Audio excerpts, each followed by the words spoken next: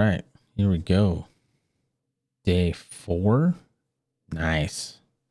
Day 4 brings us another Hellas. This one is called Husaren Trunk from Dampfbrauerei in Redder, Germany. Brackel Redder, Germany. And there's a school brewery or Schlossbrau in that town, that city of Brackel Redder. So this one is a 5.3 ABV Helles. So this one has a slightly more tan hue to it, tan color. So there's a use of a different malt than the previous Helles, than the previous 2 Helleses to be exact. So it does look almost borderline like an amber, but it is definitely not an amber. This is a pale golden Helles lager. Nice and clean, super refreshing. I mean, same profile, same everything as the last 2. Bread, a little bit of cracker-like mouthfeel and flavor. The aroma is of like a bakery.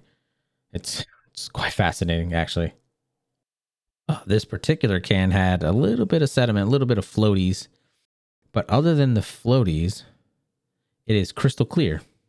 So I'm curious if that was just some protein matter that made it through the filter, or if my accidental swirling unlocked like it's a video game, loosened the yeast sediment. So when I poured it, it came out, even though it's not a lot. Looking up close to it like I was just now, you can see it clear as day. Yeah, it's real solid.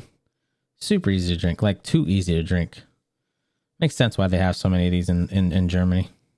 Very nice. All right. Well, that's a good little back-to-back on a Friday and Saturday on the weekend. Get the weekend started right with 2 Helleses. When we will see you tomorrow for day 5. Hopefully it switches up. I haven't pulled it out yet to have it chill, be ready.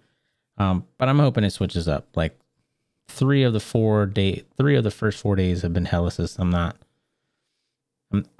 starting to get worried, but I'm also I need to remember that this is only day 4. Let's just chill and wait, see what tomorrow brings. All right. Thanks again, everybody. Stay safe, and we'll see you next time.